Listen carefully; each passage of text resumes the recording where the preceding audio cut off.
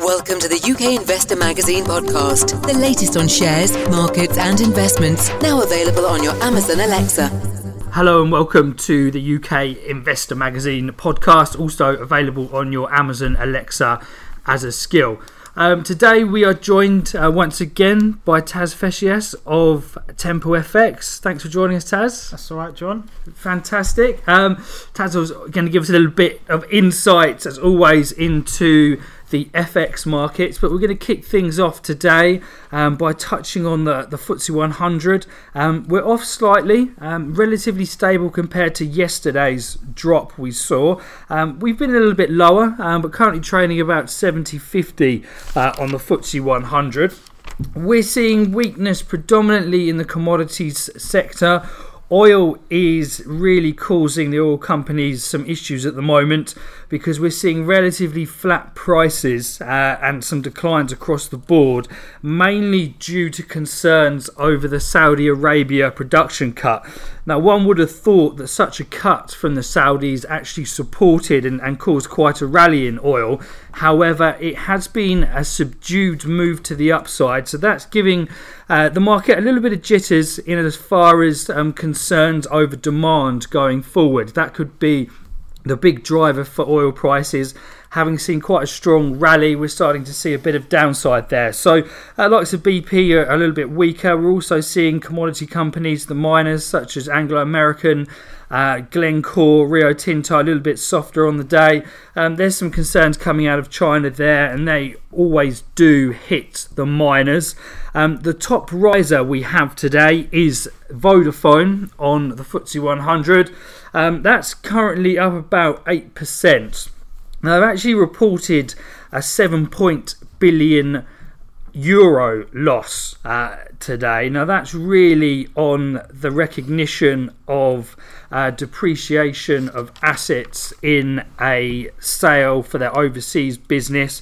So that's a big hit on the top line. However, there had been some fears over the dividend at Vodafone, and what they've actually done today, and that's why shares are rallying so heavily, is they've actually come out and said that their free cash flow is significant, and that's been up, and really that points to a stable dividend going forward. So the shares in Vodafone have taken a tremendous hit over the last 6 months. They've come from above £2 down to dipping beneath the 150 level.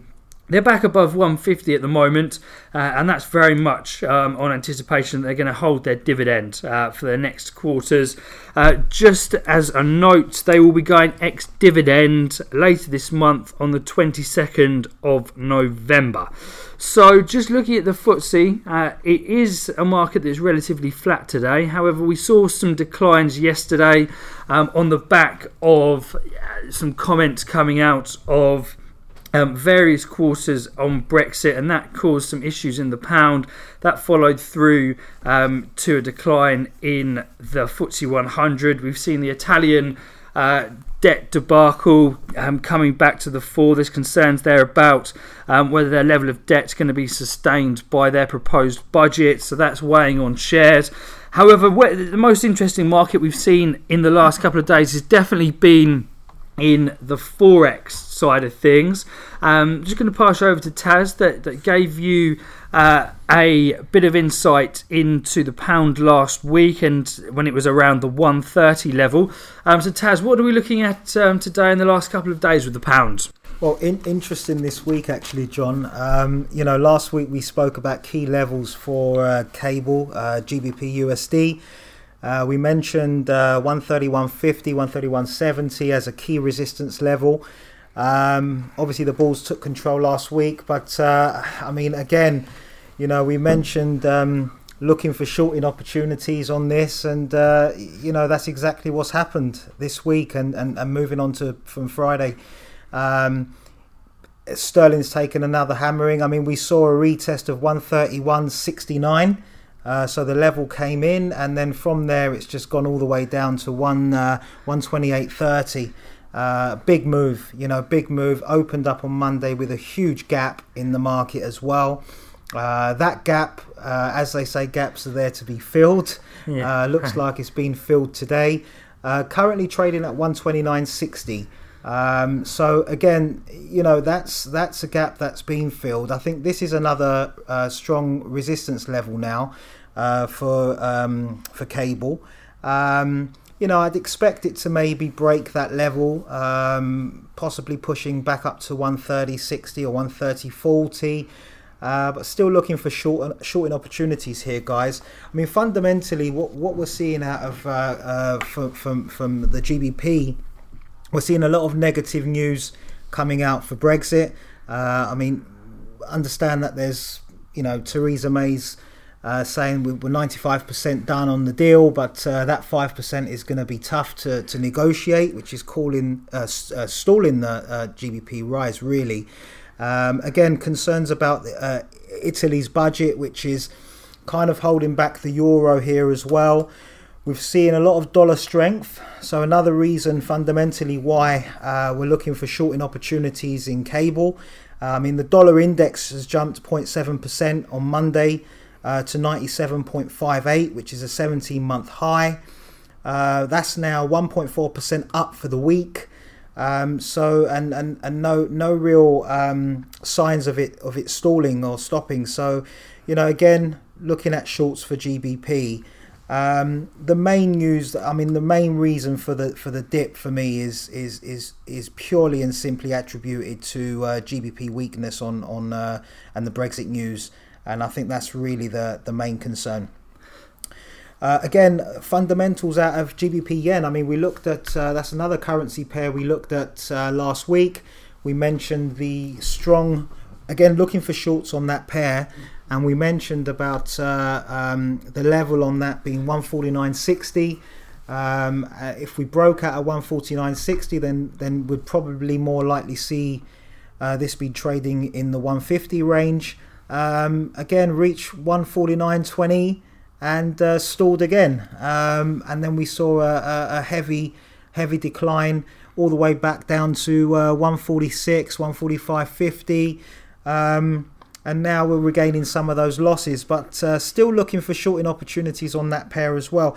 I mean, it's funny because, the GDP for the Japanese yen, for JPY, currently is it's not working for them.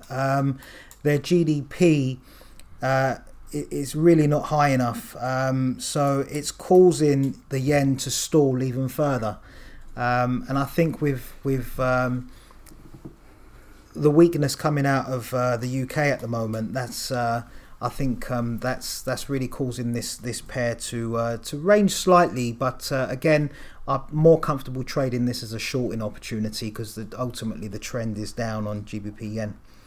Again, just touching slightly on Euro GBP. I mean, we're seeing a massive range. This currency pair is perfect for anyone playing support and resistance. I mean, from tail end of 2016, early parts of 2017, we're seeing ranges as large as 86.20 up to 90.4. If we see a break again of 86.20, I think this pair's heading all the way down to 83.60. If we see a break above 90.4, then more than likely we're going to see 92.70 on this again. But the anyone playing support and resistance on that pair, Euro GBP, is probably doing really well.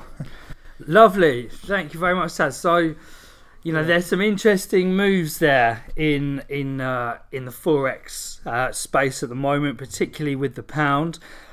We'll be back in the not too distant future because, as Taz touched on there's going to be a lot going on with the pound in the coming days as Theresa May nears this point of no return to some extent, where if they don't get a deal through, we're going to be pushing through to the other side of Christmas by the time they're able to get anything through Parliament. So that's going to be played out in markets.